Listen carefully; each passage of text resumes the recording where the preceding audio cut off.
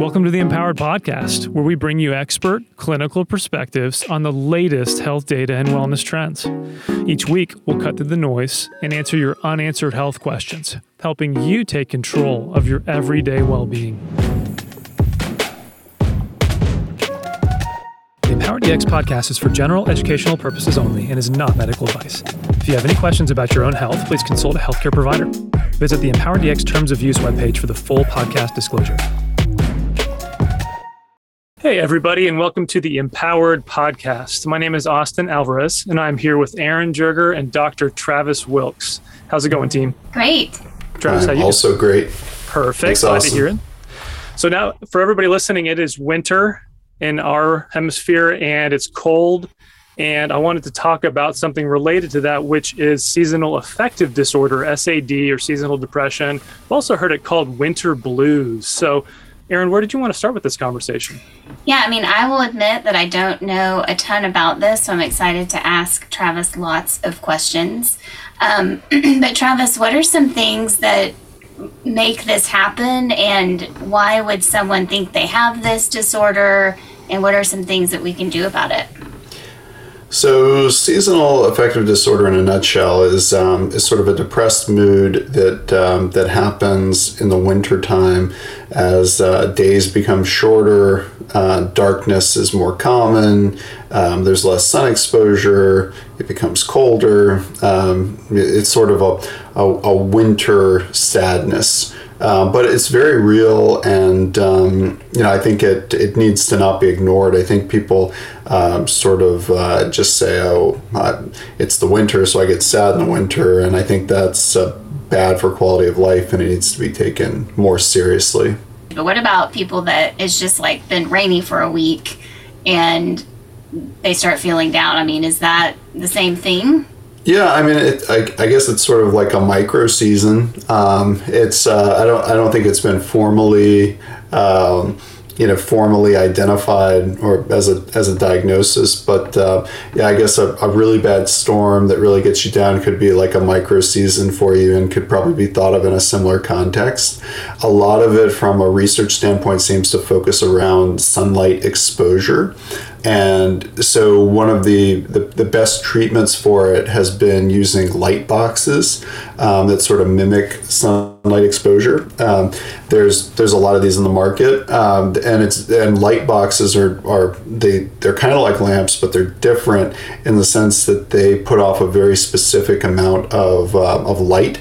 In terms of evidence-based stuff, the effective amount, kind of dose of light for seasonal affective disorder is 10,000 lux.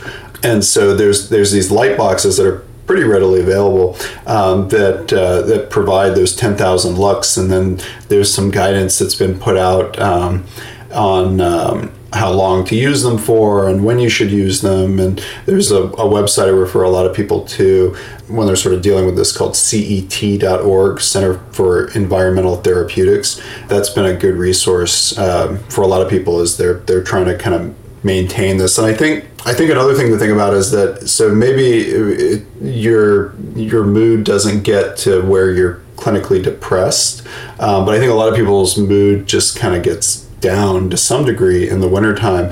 And so I think that most people who live in colder climates especially can benefit from using a light box. Now, wait, talk to me about this light box, because I'm used to doing photography with a 2-foot wide white light box that I don't think my body could fit into. Are we talking like a tanning bed size or like a... No. Yeah, I got to be careful with using the word box, I guess. So I guess they're like 1 to 2 foot kind of square box that goes like on a desk, and sort of, you don't want to blind yourself in the eyes with it, but it sort of sits next to you on your desk, and that light is able to get into your eyes and stimulate kind of a chemical reaction. We already know a lot about what light does to the eyes, and the chemical reactions in the brain that come with that. So our bodies are very tuned to light and darkness, and certain chemicals get made like melatonin and there's a bunch of interesting stuff with that when you get into our blue light exposure right now, because blue light, which comes from computer screens and phones and tablets and all, the blue light is actually really bad because it can tell your brain that it's 2 o'clock in the afternoon when it's really 11 o'clock at night, and then your brain doesn't make enough melatonin, and then you don't get good restful sleep and all this kind of stuff. So this is sort of the opposite of that. So this is a lot of light that you use at, say, 9 o'clock in the morning, and then that big kind of high dose of light gets the brain to produce all these chemicals in a good way that boosts your mood and keeps you from having the sadness. That makes sense. And I feel much better that I don't have to climb into a box for an hour or two every day during the winter, because that would make me even more sad, right?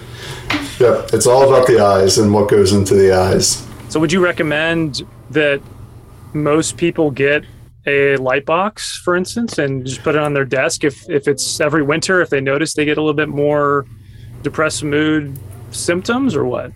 Yeah, I think that most people can benefit from it. I mean, especially how so many people work. I mean, even people who work at home, people who work in offices, who their work days are sitting at a desk, often in closed rooms where they don't get much natural light, and having this sort of artificial. This artificial form of very powerful light that sort of mimics that summer light, I think really benefits all humans. Mm-hmm. Do you know if you can get too many hours of it? I think you were mentioning there's... Well, yeah, I mean, you can get too many hours of light in general. That's, if you think about it, if you lived in a lit room all day with lights on, I mean, that would be torture for your brain and would be really unhealthy. So you want to have a lot of light in the daytime. And then you want that light to abruptly stop at some point, especially blue light exposure, several hours before you go to sleep, or use blue light filtered lenses or different types of blue light filtration, so that then your brain can switch to a nighttime mode, and the pineal gland, which is the gland in the brain that makes melatonin, can then get activated to make melatonin and then put you into a very tired state of falling asleep, because you don't want to be tired in the daytime, but you want to be extremely tired when you go to bed. Otherwise, you've got insomnia issues and that sort of thing. So a lot of it's about timing, and that's why I mentioned the CET.org, because that website's been really helpful in kind of giving people good information on how to time things. Gotcha. Now, about this melatonin thing, is it as simple as during the winter or during maybe darker months, I don't get as much exposure to sunlight, and so my body just naturally is producing more melatonin, so I'm sleepier, I'm sleeping longer? No, so it's not really melatonin during the day that you're getting. You're just not getting the other chemical production that you need and get in the summertime. Got it. Is there anything else besides light therapy that people can do? Any supplements or... What about vitamin D? Yeah, so vitamin D, vitamin D is big. I mean, a lot of people's vitamin D levels drop in the wintertime because they're not exposed. I've sort of been attentive to that in testing people's vitamin D, and there are people who will have a normal vitamin D in August who do not have a normal vitamin D in January or February. And so, sort of monitoring vitamin D becomes important. There's not a really strong tie between seasonal affective disorder and vitamin D where you can kind of draw that direct connection, but I think there definitely is probably some association, and you definitely want to keep your vitamin D level in a good range throughout the winter when you're going to get less natural production of vitamin D, and sort of being attuned to that. But I also think it's a good time to, if you're feeling these effects, to kind of say, wait a minute, what am I doing for my mental health? Or am I exercising enough? Do I need to see a therapist? Are there other things in life that are happening where that matters, or even talking to your doctor. There are medications that are particularly good with seasonal affective disorder. Certain types of antidepressant medications that can be prescribed and really help lift people out of a seasonal affective disorder situation. So I think that I think the big thing is to not just say it's winter time, so I'm sad, and then dealing with that. I think that saying, okay, it's winter time, I'm feeling my mood change. Maybe you're using a light box. Maybe that's enough. Maybe it's not enough, but if you need to pay close attention to yourself and say, okay, well, that's not enough. I need to go and talk to my doctor. I need to start seeing a therapist. You need to seek help, and not just deal with something because it's happened to you for the last 3 winters, say. Sure. So taking a holistic approach. Now, you mentioned vitamin D, though, in testing, and that's just obviously one component in a mixture of things, right? And in addition to everything else you mentioned. But for those who want to test, when's the best time to begin testing? Is it in October or midwinter? And then do you retest after you start either, supplementing vitamin D or trying to eat a ton of high vitamin D foods? Yeah, so my general convention is to test vitamin D, whenever it sort of comes up, and then to, if we choose to supplement or not, to recheck it 3 months later, because you kind of learn, a season's gone by. 3 months is generally enough time to see a difference if someone's been supplementing on a daily basis or consistent basis. So probably, doing it every 3 months will give you a really good amount of information about how you sort of respond seasonally or how you've responded to supplementation. And then, once you've sort of worked that out, you might be able to cut it back and check vitamin D less often. But I think learning how vitamin D is shifting through your body through the seasons is really, really interesting and really useful. I mean, another thing I think about with this is that if you're sort of conscious suddenly of your mood and thinking more about, am I happy? Am I sad? Is the weather affecting that? Is the daylight savings situation affecting that? And kind of dialing into that, you may want to look at other things too. I mean, you may want to say, okay, well, is there more to this story? Do I have B12 deficiency? Do I have a thyroid issue? Do I have all these other things that can affect mental health?